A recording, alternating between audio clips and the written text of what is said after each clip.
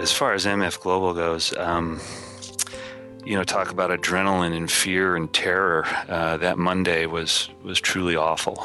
My belief is, I say this to people and I mumble it to myself, is that whatever it is you're doing is probably going to be a lot harder than you thought and take longer.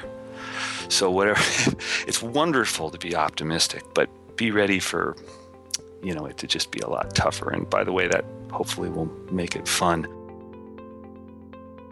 Being prepared for when things don't work out as planned is very important. But planning for failure is not planning to fail. Fate has ordained the men who went to the moon to explore in peace will stay on the moon to rest in peace.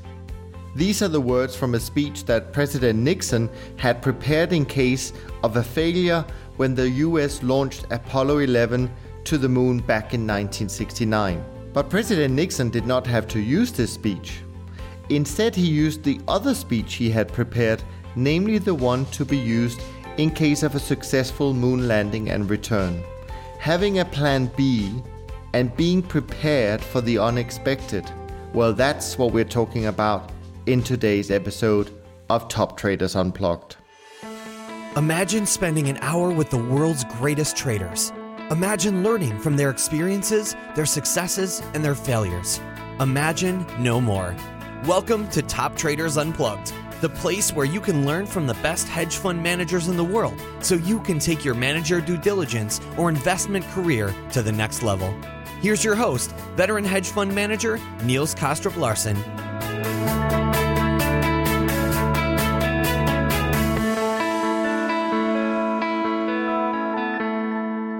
Welcome to Top Traders Unplugged, where my goal is to give you the clarity, confidence, and courage you need to invest with or invest like one of the top traders in the world. It is the stories you never get to hear set out as the most honest and transparent account that I can make of what goes on inside the minds of some of the best investors in the world, delivered to you via a one-on-one conversation.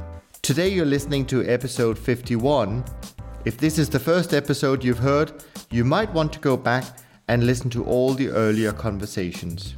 But before we go any further, let's find out who's on today's show. Hi, my name's Rob Hartman. I'm president of Pacific Capital Advisors, and you are listening to Top Traders Unplugged. Thanks for doing that, Rob. And by the way, if you want to read the full transcript of today's episode, just visit the toptradersunplugged.com website, where you will find lots of details about today's guest. Now let's get started with part one of my conversation. I hope you will enjoy it.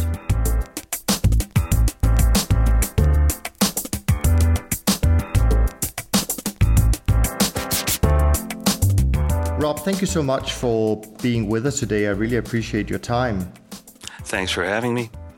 Rob, I think it's fair to say that you form part of a unique group of so-called emerging managers. And what I mean by unique is the fact that although you, measured by AUM, is perhaps emerging, your firm has in fact been around for more than 10 years, which most people wouldn't consider emerging at all. And I guess that you probably started your trading journey even prior to forming Pacific Capital Advisors. So I look forward to hearing your story to date and to dig into the trading strategies you run. But before we do that, I have a simple question that I try to ask all of my guests in order to appreciate the many different answers you get to this question. And it goes something like this. If you meet people for the first time, say in a social function, who don't really know you and don't really know sort of our industry, if they were to ask you what you do, how do you respond? How do you explain what you do?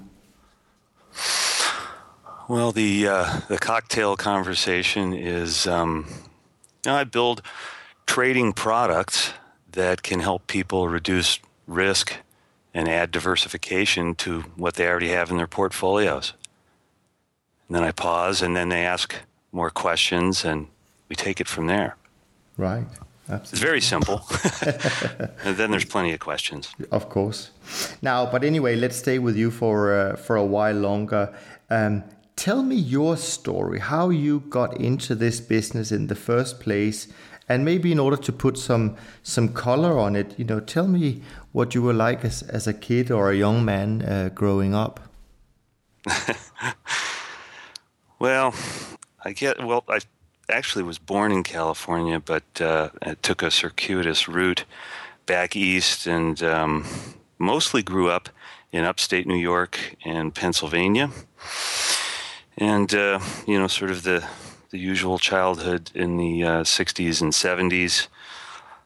No video games, a lot of playing outdoors, skiing, various sports in school. And I guess just very typical. I had 3 brothers. Mm-hmm. Bless my mother for dealing with all of that. We're all very active and we enjoyed our childhood. But I guess, my interest primarily was music and sports. Mm-hmm. My mother was very musical, and I spent a lot of time with my, laying on my back in front of the phonograph listening to records. And I played a little bit of piano when I was young. And then in my teen years, I got into playing the bass guitar, which I still do. Mm-hmm. I love it. I love music. And so those were sort of my focal points. School, I was an okay student. The things that I was really interested in, I was fanatical about. For some reason, I thought I wanted to be a weatherman. Right. It's who reads ahead in their textbook? Well, I read my earth science book, and I just loved it. Mm. Meanwhile, my English grades were, maybe not so good. So if I could really get into something, I dig in, really enjoy it, and pursue it to the nth degree. And then, as I went through high school, music was certainly a love of mine, sure. And I tried to get involved with some bands and, rock and roll, as they say, and it was a lot of fun. And at one point I thought, well, I can do this for a living. I can do this. It's the classic stars in the eyes, sure. But, and how exciting is that as a kid? So, but the reality of it was that I concluded, shortly after high school, I was taking some community college classes and playing in a couple of bands, is that I really didn't like starving. I just wasn't really making any money doing it.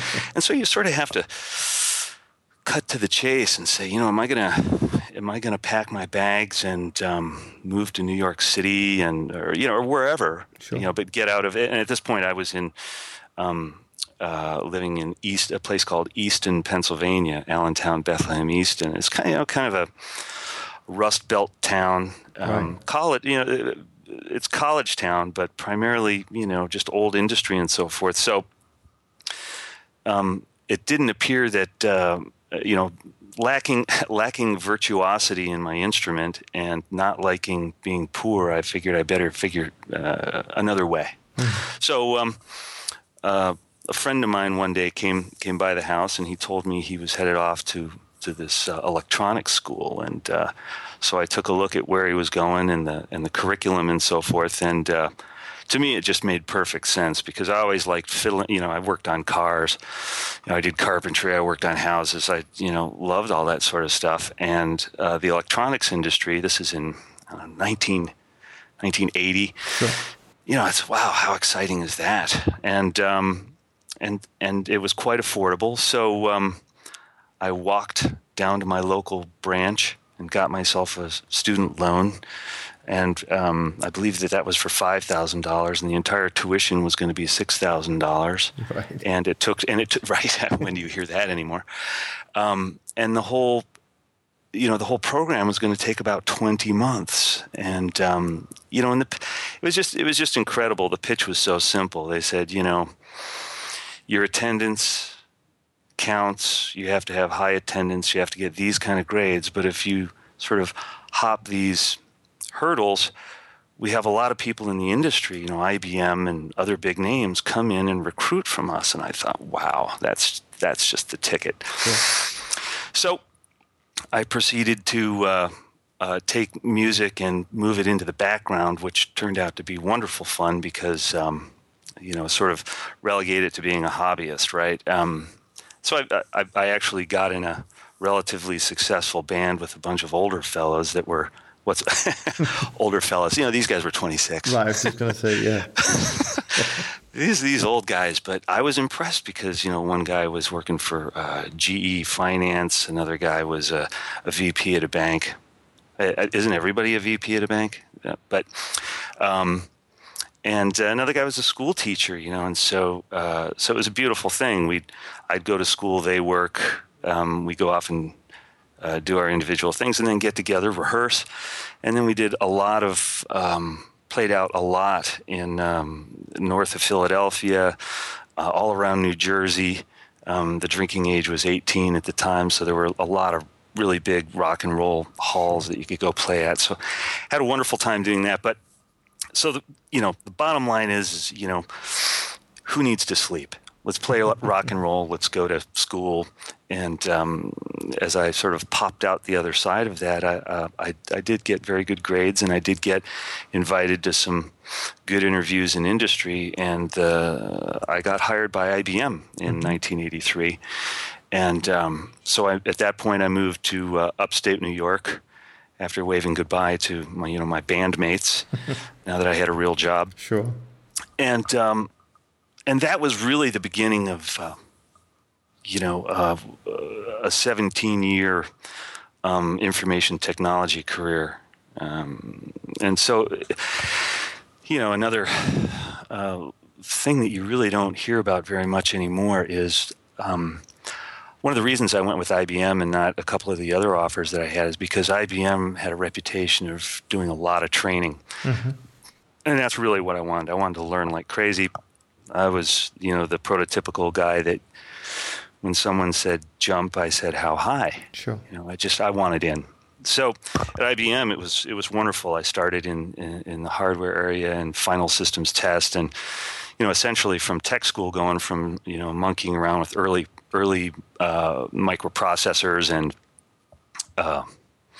I got my FCC license. I worked on transmitters and all this other stuff. And they sit you down at IBM, and it was like boot camp. They said, look, your moms aren't here to help you anymore, and everything that you learned that you think forget it. We're retraining you. I remember us all looking at each other like, what? But they did. The most significant bits on the registers and the processors were reversed, and so you spend a few days with your mind being blown, and then you just sort of step into it and get trained up in quote unquote the IBM way. So off we go to work on these gigantic machines. We were working on the mainframes in Kingston, New York, and the size. The physical size and the amount of power that they took could power a town these days, and they were just fascinating though because they were giant, they were complicated. Just to find your way around them, there were these racks of technical manuals that you had to maneuver through, and so we show up onto the scene as me and these other guys as young pups, and proceeded to learn from some really seasoned, very bright guys that had been there for years. So it was a wonderful experience. And then the next opportunity crops up, and that was to go to the education department at IBM. And when my friend, I specifically remember getting a cup of coffee in the break room, and I say, "Hey, Roger, what are you up to?" And he says, "Hey, there's these openings over in education. Why don't we let's go over and check it out. That'd be great." And I thought, wow, those are the guys that taught us. And immediately I kind of got this, nervousness in my stomach. Oh, no, really stand in front of all these engineers and techs and stuff? Oh, they're just going to rip us apart. Yeah. And then I realized, when I get that signal, that means I got to do it. So we went off and went to the education department, and I taught the internals of some of these big machines did that for about a year. And then, again, another opportunity came up to get into software development, and they recruited from within, and they took pretty much anybody who was interested and gave them aptitude tests. And so I went and did that, passed the test, did some interviews, and got invited to, essentially go through a whole new series of boot camps in 2 phases to become, a developer. In the software factory, as it was at the time, at IBM. So that was a lot of fun. I learned how to program in the IBM way, which was the only way. Ask me if I can flowchart and do pseudocode and work as a team, and yes, I can. So I then proceeded to be deployed in their operating system development. Maybe some of your listeners that are old enough might know what MVS is. It's their mainframe OS. And I worked in that area for, one release, as it was, plus did some other interesting side projects. And again, just a wonderful experience. I show up as a pup. Right. I'm a hardware guy who's been working in education, and I've just been boot camped into software engineering. And I show up saying, "What do I do? Where do I go? How high do you need me to jump?" And again, there's just some brilliant guys. I guess they call them IBM fellows, and these guys are really old now. They're in their 40s, right? And they're just wonderful. Wonderful teachers. I remember running into any number of problems, and I actually look forward to getting stumped, because I would sort of roll into one of their offices and describe the problem, and these guys would just light up and then proceed to go all over the whiteboard and tell me 4 or 5 different ways to attack the problem. And it was, I was drinking from a fire hose from these really brilliant guys. So how does that all wrap up? Well, I guess my nature is, we went through, one release, and of the software, and you sort of wipe your hands of that, and you go, okay, well, that was great, that was fun. Now what do we do? And they kind of looked at me and said, well, we do all that again. And I started to get that feeling that, maybe there was something. I just didn't want to go through that again. There had to be a better way to integrate. I just felt like I had all these skills. I had the hardware, the presentation, the software. There had to be probably a better use of what I thought were these accumulated skills. Oh, and another thing to add in there is that in this process, in about 1985, I sailed as a kid. I sailed boats and I skied. I think I mentioned, but sort of the perfect unison, or the joining of those turned out to be windsurfing, and I started doing that in 1985, and I really obsessed over that. It was tremendous fun. So anyway, imagine me.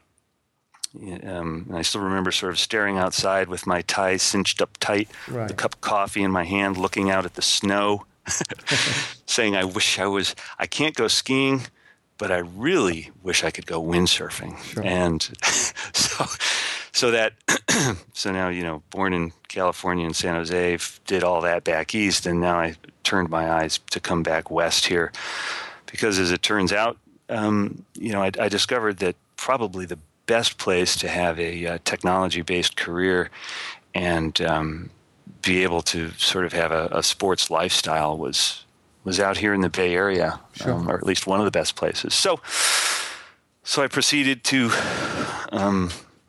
look at opportunities out here. Got a job with a company that's now gone. It's Amdahl Corporation. I think they're absorbed by Mitsubishi, or I don't know. Too old. Don't remember. But then I wound up being at Sun Microsystems, which has now been bought by Oracle. I put in 5 years there. So the transition was, I think the key transition here is that I went from doing either hardware or presentations in education or programming, I found a place where I could kind of do all of it, and I wound up working in data centers where you had to have a mind for the big complex systems. You needed to be willing to see how complicated things interacted, and I just loved it because I felt like there wasn't anything that I couldn't figure out and fix if I just had enough time, and I could dig into my background and break out maybe some dusty tools and get to work. So that really started at Sun Microsystems. I put in a bunch of years there, 5 years there, and then I guess the other important point is IT. You're on the expense side of the ledger. You're not.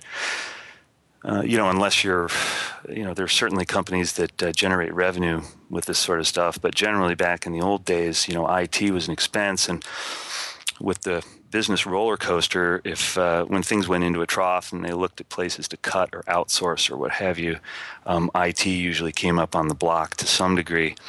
So in the Valley, things continued to evolve and go up and down, and I found that I got outsourced.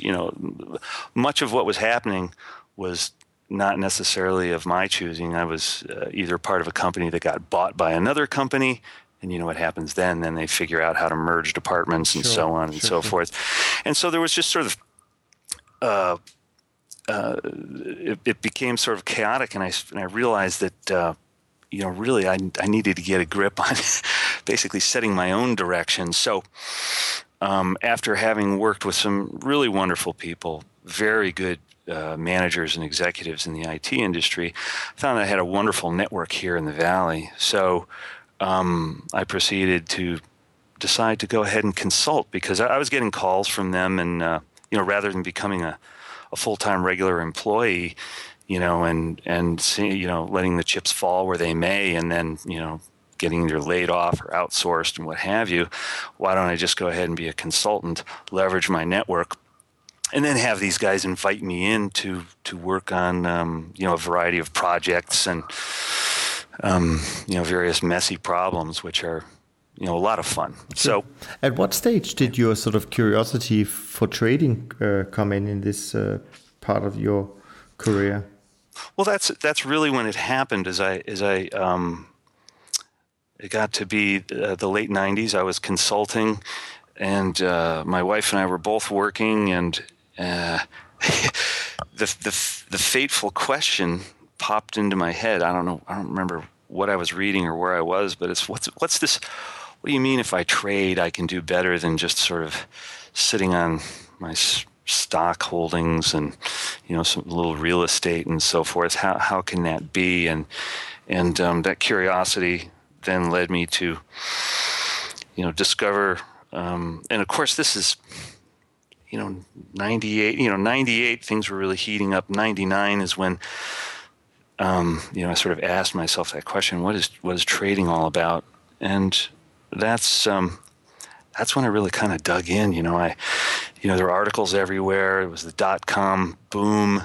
This place was just going crazy out here in the Bay Area, and so I proceeded to dig in from 1999 on, just sort of with that initial question of how can this be? How can you do better than just? Sure. Were there any one particular person that you kind of discovered and thought, I want to find out what he is doing, what's making him successful, or how did you get sort of the first sort of source of information that relating to trading? Well, back then, all you had to do was look at your inbox, and if you ever sent an email to somebody about trading, you immediately started getting emailed by everybody who had a great idea on how you ought to put your money at risk. So I think there was a friend of mine that was working for another guy that was doing a trading newsletter. And you sort of had one guy with sort of a fundamentals methodology and another guy with a technical methodology, and they all chatted it up in this emailed newsletter. Mm-hmm. And being curious, I said, well, this seminar that one of the guys was putting on looked a little expensive, but geez, there were, as usual, there were the testimonials of how it worked and what you would learn and so forth. So I said, I'll give it a try. And in attending that seminar, the first one, obediently, you'll laugh at this. I learned how to do swing charts with pencil and graph paper, and and the idea was that it was this GAN-based swing chart trading, and there was a reasonable, stable set of rules that would allow you to go through the trading process systematically. The reality, as I found out, was that it was mostly that way, except for when I wasn't making money, and then he'd tell me that I forgot about something. So that's kind of how I got started with, go off to a seminar, kind of check it out. And then I started asking questions, and that's when the wheels really came off from listening to other people. The guy would say something like, well, if this happens and that happens and you do this, it's a 60% chance you're going to have a winning trade. And I raised my hand, well, how do you get 60%? And then they got this funny look in their eye, and they're hoping I'd leave the room. And I just kept asking questions like that, and I realized, oh my gosh, these guys, they're winging it, right. And in the process, I guess the real pivotal bit was I said, well, why can't you just test this stuff? And that's when I found out about TradeStation, and then I just completely abandoned really listening to any of these other guys and said, well, I know I can do some programming. I just need some data in this platform. And like many of the other, little campaigns I've done in sports and otherwise, it's just a matter of time and effort. And I should be able to figure this out. That's how it started. And how long did you keep working both sort of testing and your systems or ideas and consulting to the big IT companies in the Valley? Good question. Or in another way, when did you decide to go full in? Well, so wonderful question, because there was a sort of a tipping point. The other bit of background is that I got into windsurf racing on a very competitive basis, starting all the way back in '85. So out here, while I was doing the consulting, doing the IT job, and culminating in the consulting gigs, and then, but I was also training like crazy and doing all this windsurf racing in the Bay Area, and occasionally traveling. And if that's not enough, then I'm married, and by 1999, let's see, I had my second daughter, and so now if you sort of do a little bit of arithmetic on that, we're now getting back to when do you sleep? I'm so in the fall of 2000, I was consulting at Apple and training like crazy. And spending really all of my spare time that I could stay awake testing strategies. So, the fateful evening was, which my wife remembers vividly. Sure. She taps me on the shoulder, and it's maybe 12:30 or 1 in the morning, and she says, it's the simplest question, what are you doing? Mm. And so we had the heart-to-heart talk of, how do we manage all of this? How do we, something's got to give. And so I wanted to have my own business. Consulting was one thing, but I really wanted to have my own business. I also had this belief that I didn't want to be tethered to just the Bay Area here, because I was consulting in high tech.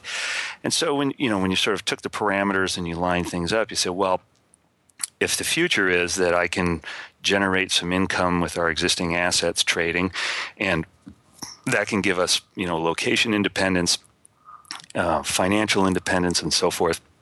That goes into the potentially good for the future column. And then I looked at, my consulting at Apple and so forth, and I said, well, I can go back and get another one of those jobs, I suppose, anytime. I need to just take a break so that I can really sort of run to ground what can be done with this trading stuff. So, as my wife will say now, you took that break from consulting, and I thought it was just going to be a break. Right. As it turns out, it turned out to be the career move. So, sure. So that was when I stopped trying to do everything all at once, and I did continue to competitively windsurf race, but I really filled nearly all my other time, obviously other than family and obligations like that, with my brain and my hands and my eyes sort of buried into trying to understand what strategies worked and didn't work and how to move the whole thing forward. And on that note, when did you sort of finalize the first version of your trading strategy enough to kind of say, right, this is it. I'm gonna now follow whatever output I get from these strategies? Yeah, the simple answer is it's about 3 years later, in the summer of 2003. I felt like I had settled into sort of a medium-term trend following. Sure. But the way there, so why that, right? My strategy when I first went fully into trying to understand this stuff is I did a kind of a shotgun approach. I did a variety of things. I developed intraday trading strategies on stocks. I started looking at futures trading with stock index futures on a swing trading basis. Mm-hmm. I went and read as many books as I could, purchased futures trading systems mm-hmm. that were open sourced so that I could see what was making them tick. So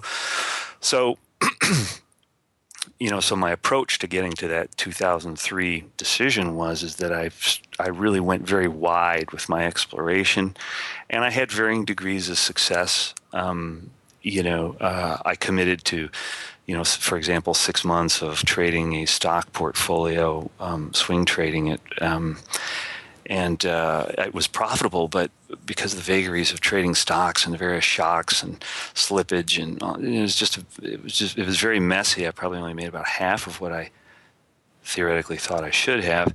Sure. So, that was one lesson, and then I had another swing trading thing with futures, and it made just a gigantic amount of money.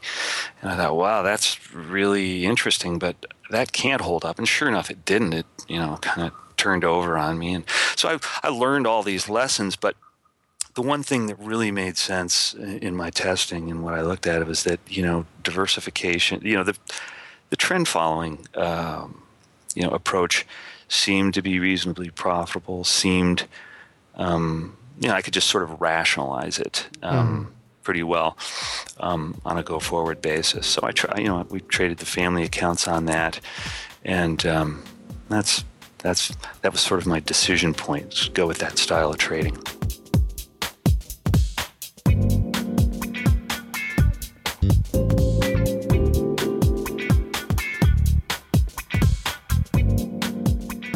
So in 2004, you set up PCA, and that really starts out then with a trend following strategy, if I understand you correctly.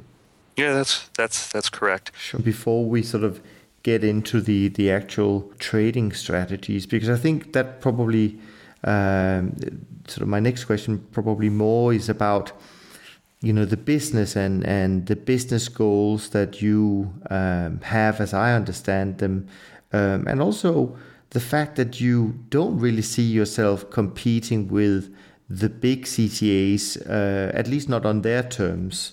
So tell me a little bit about, when you started the business, were these goals things that you knew from the beginning, or is that something that's evolved? And what do you mean by the goals you've set yourself?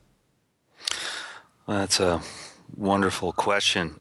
The things that you said are true. I really don't want to compete with, and I evolved to these, is that I really don't want to compete with the biggest managers out there. And I want to offer a different type of solution for investors. And the way there was an evolution. I did the, let's get into the sort of the decision framework here. So I went into 2004, I say, all right, I'm going to do medium-term trend following. Why? Well, I had traded intraday. I knew how to do that.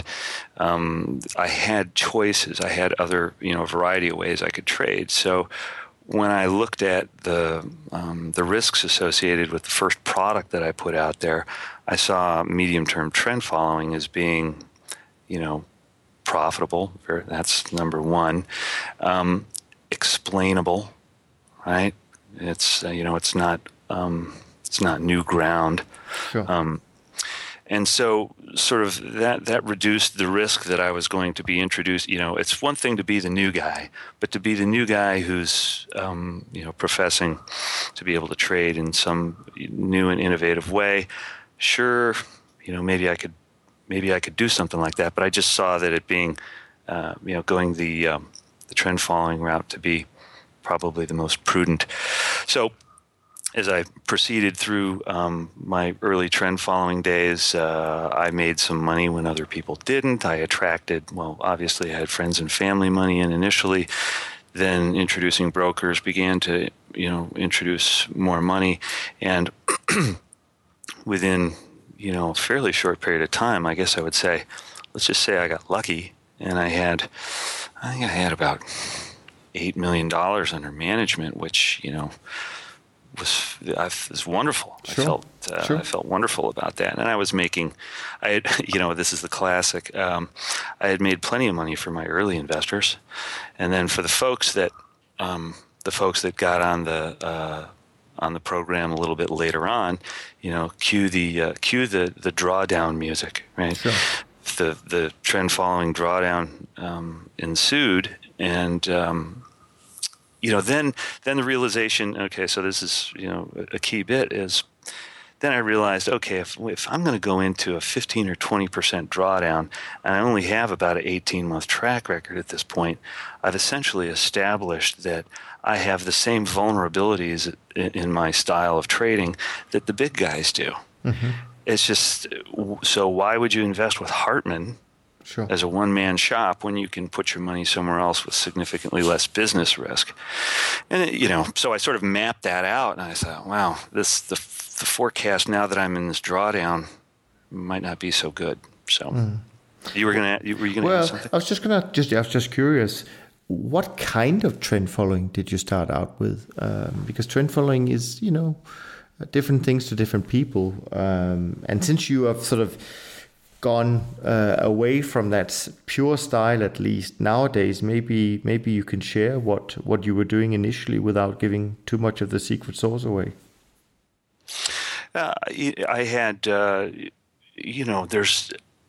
will tell you, there's only so many ways you can make money in the markets, right? I mean, it's not too tough. I had a couple of different breakout look back periods. I don't remember specifically what they were, but it wound up that the average holding was only about 30 days, and I guess what was one of the tricks. I had this belief, and I still believe it. It's, look, if you get a position on, you stuck your neck out.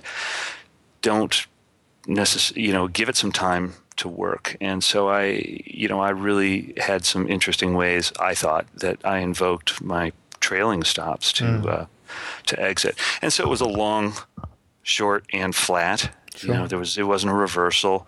I was trying to, mitigate exposure and balance that with, the rest of the P&L.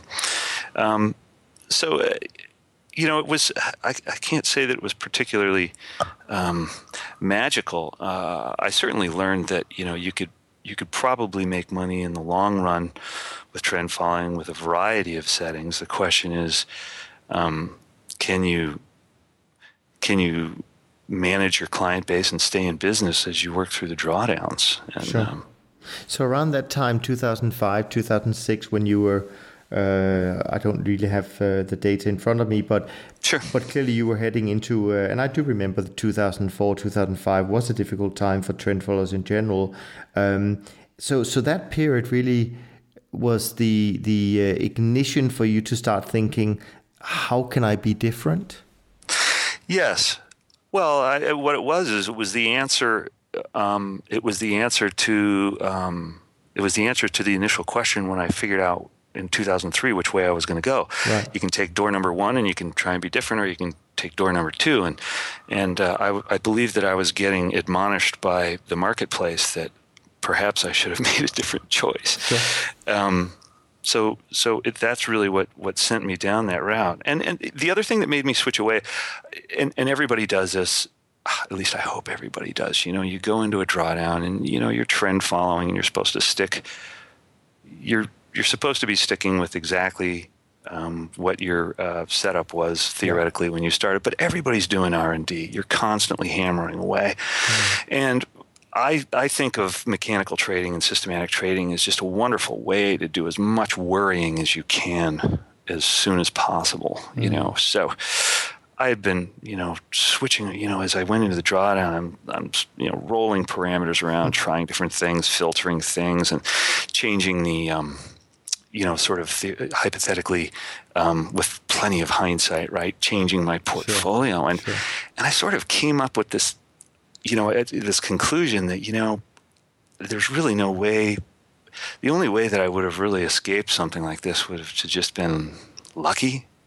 Just have a different market, have a slightly bigger position in one place. And, to me, that was another major conclusion where I thought, wow, I just feel like I'm, I've got to get more skill involved with this and maybe take out what, if I would have survived in, through that drawdown, the fact remained in my mind, I was just lucky, So that everything we've talked about plus that really made me, I guess we're segueing into the next phase, which is, I said, wow, well, what is it that I know how to do? What is it that's truly unique? What is it that has some, as I call it, marquee value that, would, get me back on the ground, investors in the door, and sort of mush this whole business down the way. And that was when while I was still trading the trend following stuff, I went back into my, bag of tricks, back into the tool bag, and began to work on the intraday program that and the techniques that then became the Vanguard program, which still trades now. Sure. I want you to talk me through that period, if you wouldn't mind, but I want you to stop around 2010, 2011, and I'll explain why. But you obviously have an expansion phase in this period after launching Vanguard. Not to go into the program itself, we're going to do that a little bit later, but is there anything in particular through that period you want to highlight, sort of the 2007, 2010 period, where I imagine Vanguard is the only program you're trading at this stage? That's correct. I guess, I was doing, go ahead. Yeah, I was just going to say, perhaps share what people liked about the changes you did. It's, there's a certain amount of heartbreak associated with ending a program, so my Diverse 1 and Diverse 2 programs, telling the brokers and people that were still involved with it, it's like, hey, I need to make a major change, and here's what I've got going. Here's the way I'm trading it with my money, and this is the way forward. And so, so we sort of make that, leap, that chasm from one program to the other. And obviously not everybody comes along, but I had my core group of folks that, bless their hearts. They say, look, whatever it is you're going to do, we want to be involved. I mean, that's wonderful stuff. So they jump on board. I was even trading in the beginning. I was trading the DAX, the Dow, NASDAQ, S&P, of course, and I traded mini crude for a while as well, and all of those things proceeded quite well. Then the changes began. The markets really began to change, I guess, in 07 and 08. The stock indices worked just fine through that period. Oil had that blow off top of $147 or whatever, and sort of the let's call it the symmetry and the beauty of the way it had behaved just seemed to disappear in a very short period of time. It got thin, and so I, shut that part of it down. And then, let's see. So what are really the interesting bits is, I had good returns through. Absolutely. 07, 08, and then some interesting observations in early 09. So there's, with the huge ups and downs and so forth, there's things noticeably changed in the spring of 2009. I remember in March, you spend so much time just watching the charts real time and managing the operation and stuff, and you could just really see that the volume was changing, the patterns had altered, and and then I'm getting pushed and pulled into various positions, and I thought this looks a little strange. We're basically okay, but this kind of doesn't make sense. So one of the major discoveries was, so I actually shut down some of the subsystems because they just looked like they were getting beaten up terribly. So I narrowed down my exposure, and then I believe it was. There was the stress tests in May of 2009, and it was really amazing because I could just sort of watch TV out of one eye, and then watch the charts and see somebody leaked the results early, and it was like switches being flipped. Everything kind of went back to the way it was. All the participants came back, the patterns came back. And it was just amazing. And, a day later, I'm going, it's like we're right back on track. And so, I kind of flip all my switches back on. And literally for, 4 or 5 months, it was back to normal. And then and so that's when we started to, interesting things started happening. And in the fall, late summer and early fall, it sort of all went dead again, and the volatility went out. And it just became very tricky through the last part of 2009. 2010 was first QE, right? And, the strategies, all switches on, things are working basically okay. I don't have much money under management at the time, but the track record looks good. Things are kind of proceeding as I expect. And then we get into this QE phase, and the market starts to do what we see quite a bit of now, which is these, I call it, a featureless melt up.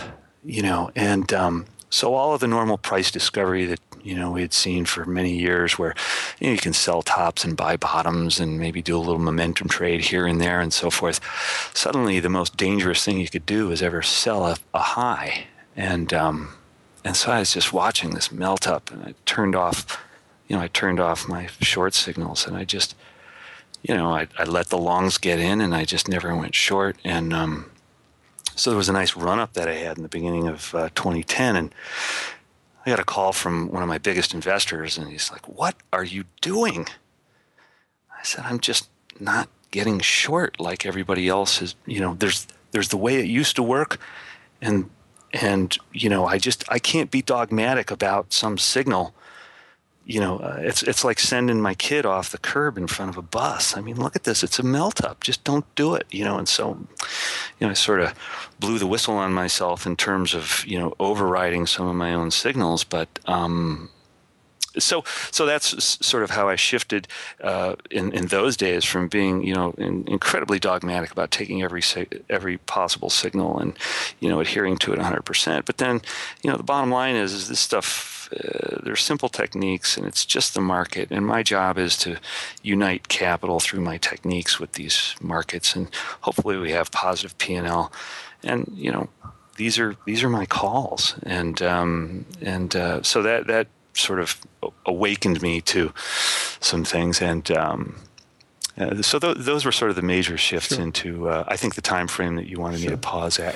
But you see good growth though, because as far as I understand, you actually sort of by 2011, I mean, you're managing substantially more than $8 million, if I'm correct.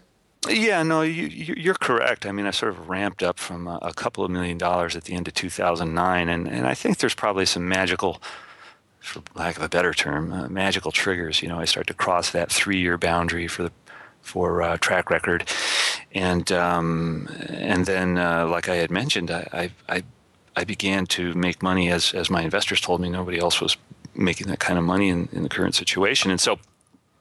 All of a sudden, I'm everybody's new best friend, and I ramped up very, very quickly. 10, 20, 30 million, and up to 45 million by the end of 2010.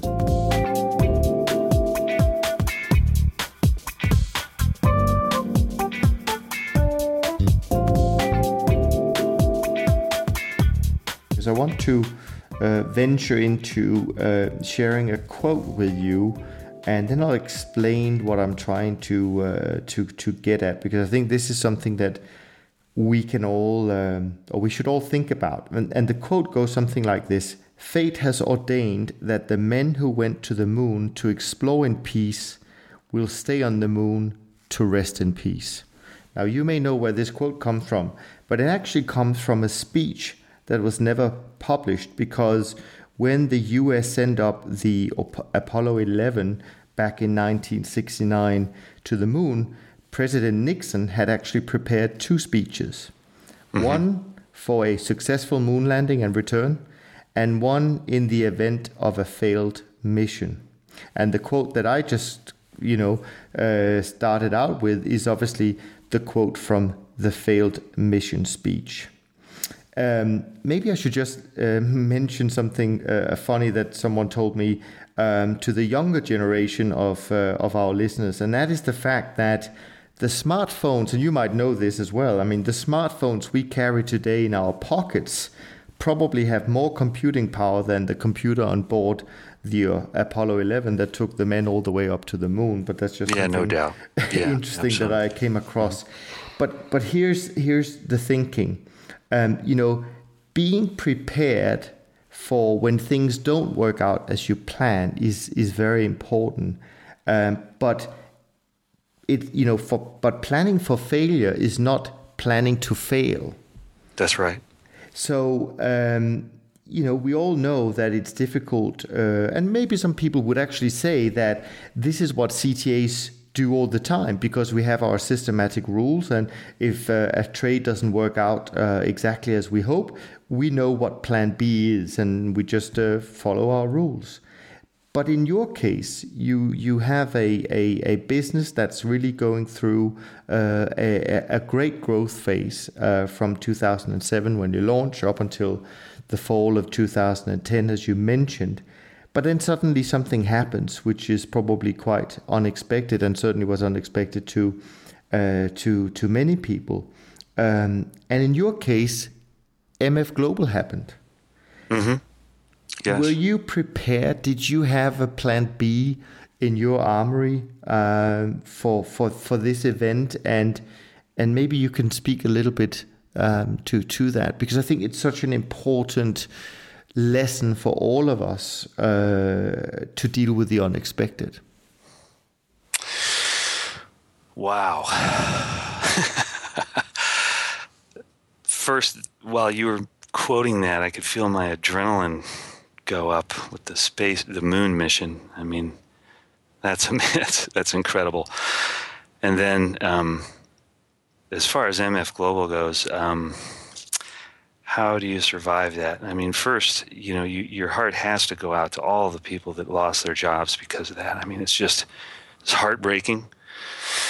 I know people who, aren't in the business now, or, it's true trauma, real trauma. And, talk about adrenaline and fear and terror. That Monday was truly awful. But let me back up. Sure. You brought up a really important point.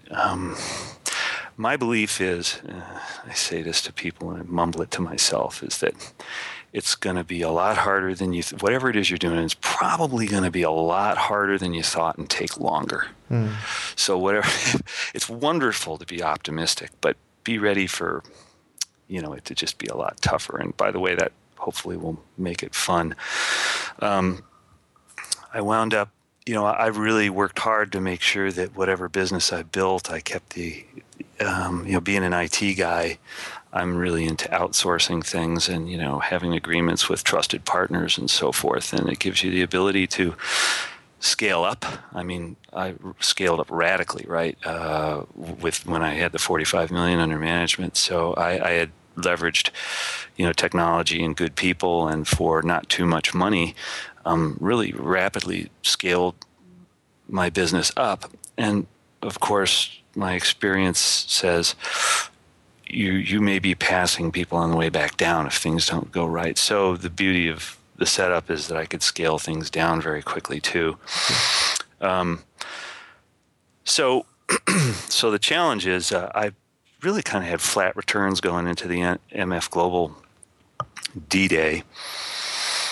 And unfortunately, I had 95% of my clients cleared at MF Global. And of course, this isn't where I directed them.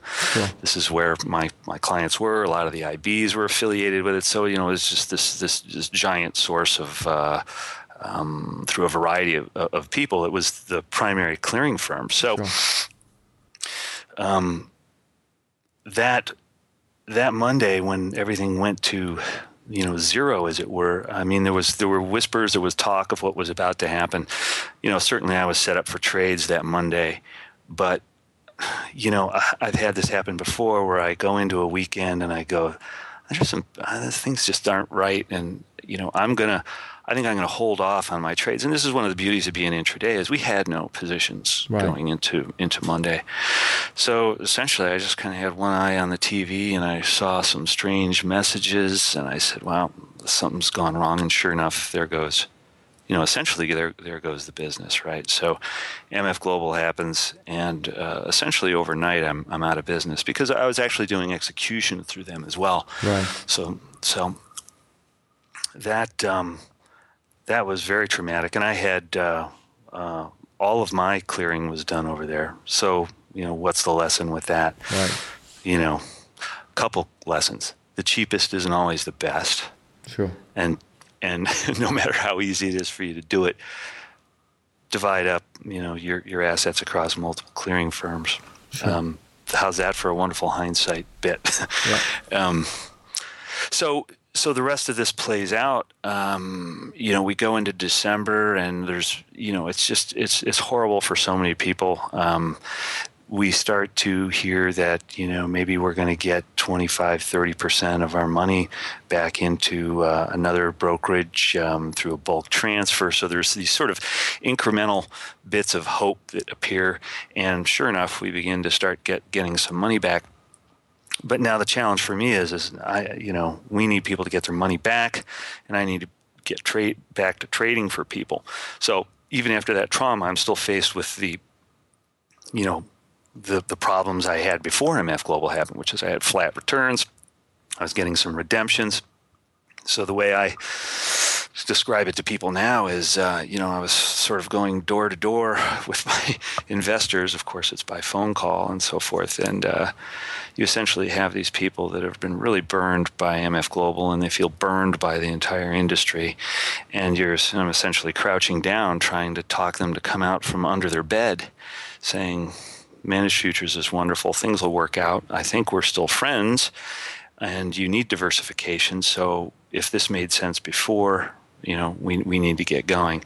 And only a small subset of folks really kind of, Sure. Well, let's put it this way. If I had fabulous returns, maybe people would come out, dust themselves off, and get going. But for flat returns, it was very slow going.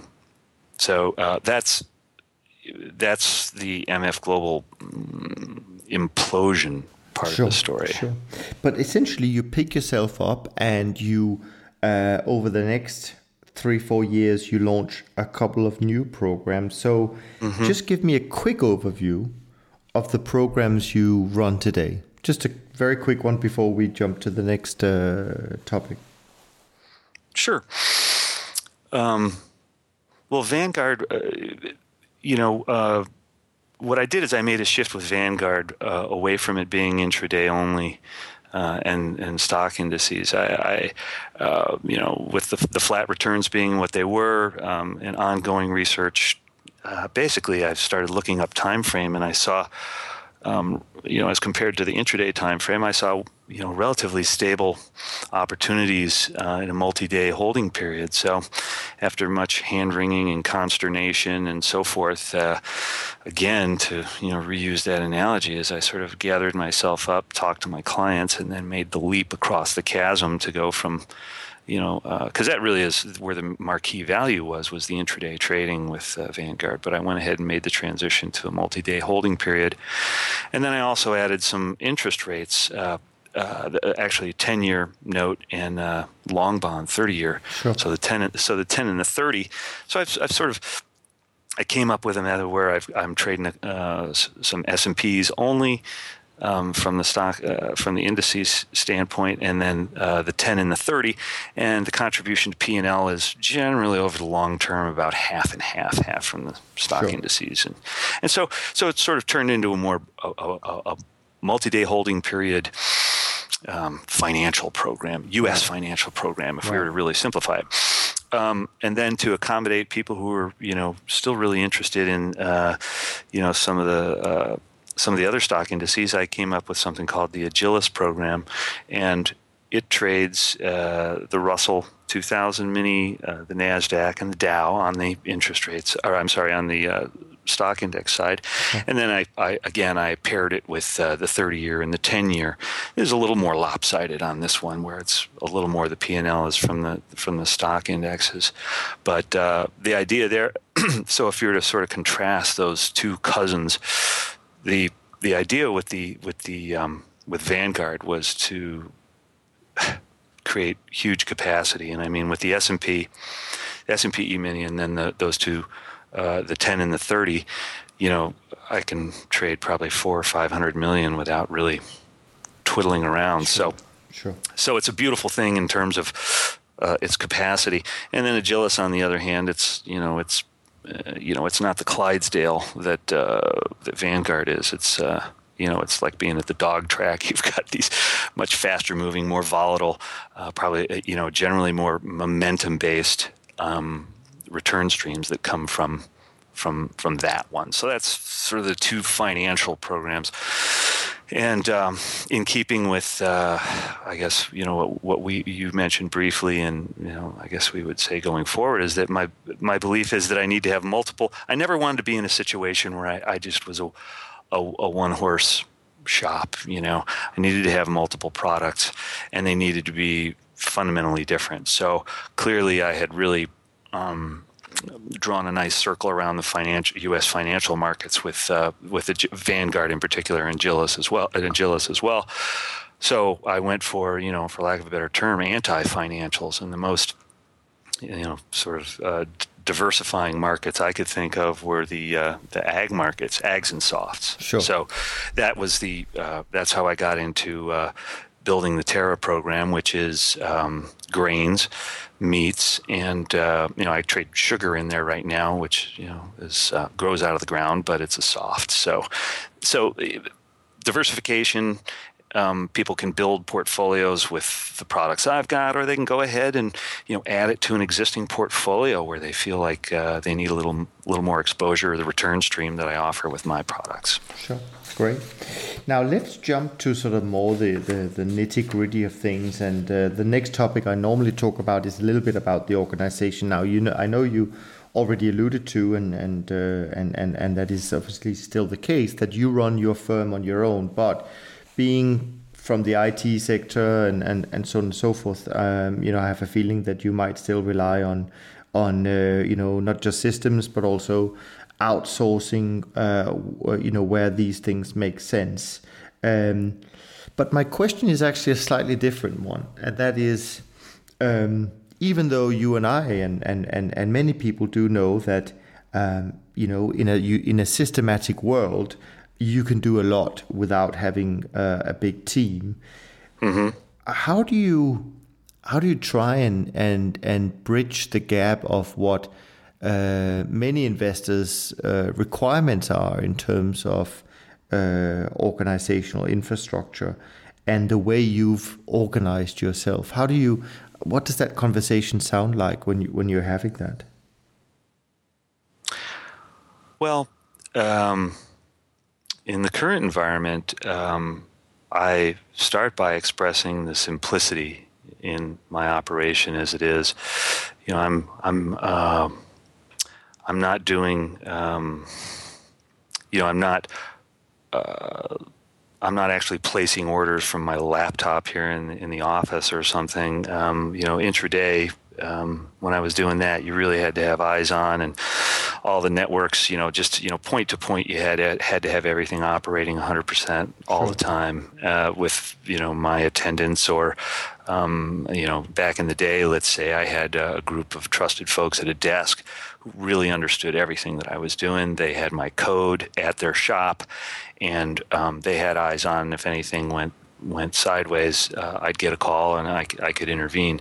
So anyway, in the current environment, I basically just submit orders once per day. So what's the single point of failure? Well, clearly it's me, right? I mean, I have to be around currently to put those orders together. It would be a simple matter, I suppose, at this point to get the team that I use over at RJ O'Brien to, run my processes and grab those orders and put them in place, all in one stop.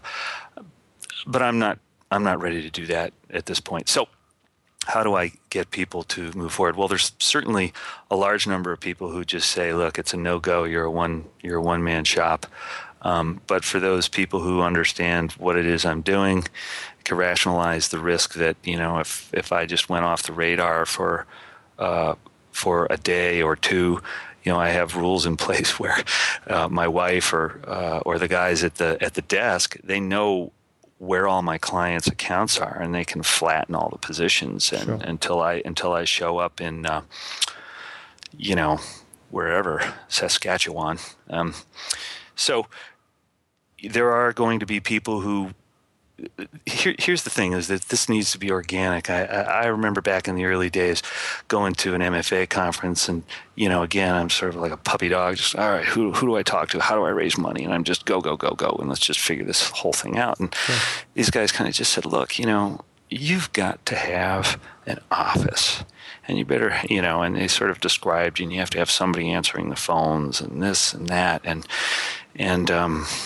boy, I looked at the expense of that, and then I kind of looked at what needed to be done, and I thought, why would someone want me as a beginning manager without a lot of assets to be increasing the burn rate for my business by doing something like that? And I mean, I was indignant. So, as we said, I tried to make the adjustments to outsource. Like I said, I've got a wonderful desk with these guys who do operations for me, and they ask to be treated like they're my employees. I mean, I love that. Sure. Said, oh, really? When you say operations, I mean, are you talking about client accounting, clearings, making sure everything reconciles, settles? No, what I just mentioned there is just order management, right, okay. and execution. But with all the back office stuff, I have another firm that I work with, the guys over at Hedge Facts, and I've been with them since 2006, I guess, and so that gets well handled as well. So what it does is it resolves it down to, I get to actually behave as someone who's running a business, and let's just say a CEO, where I know that I really don't have to do a lot of operational intervention at all. I just need to get those orders out. And then, I'm the person who who has to send out the invoices and all that sort of stuff. But those, to me, that's really just a matter of staying organized. Not so hard. The really tough stuff is figuring out how to make money for people. Yeah. So. Yeah, absolutely. But it's certainly, an issue that I would say probably 90% of the thousands of CTAs we see registered. I mean, they will be struggling as well to keep up the so-called institutional infrastructure that some investors clearly require. But nowadays, I certainly think that there is a case for working smart and, as you've done, align yourself with good people and good outsourced solutions. So I think that makes sense. And it seems to me that if I read you correctly, it seems to me that you want to put the numbers out, keep plugging away, and have a very organic growth from here. If I'm reading you correctly. No, you're right on the money. And I mean, if we're delivering a message to people, it's like, look, again, this is a campaign, and if you want to be in this business for a long time, take that long view. Now, first, the guys who need to have all the boxes checked, the institutional guys, you really kind of, I hate to break it to you, you're not going to be able to check all those boxes. But there is a huge number of people out there who still appreciate what it is we do, and they understand the risks associated with it, and they won't bet huge with you, but they'll get involved. And so through that, partnership of them being good clients and you really being focused every day to make money for them and do all the right stuff, you're going to generate revenue, and then you can begin to incrementally, and as you say, organically grow your business. And then the remainder of those boxes that need to be checked, you will be able to get them checked in due course if you take care. Let me, this is sort of a spur of the moment, so let me try if I can formulate this correctly so it makes sense. So I have 2 young kids, and I guess in particular my daughter Amelie, she had a phase a few years ago where she loved Hannah Montana. So we often had to sit down and watch her, her movie, in which there is a song called The Climb. And what the song is all about is really that we all strive to get to a top of something or the end of a quest, but that the real joy and satisfaction we get should not come from reaching that top, but it should come from the climb to the top.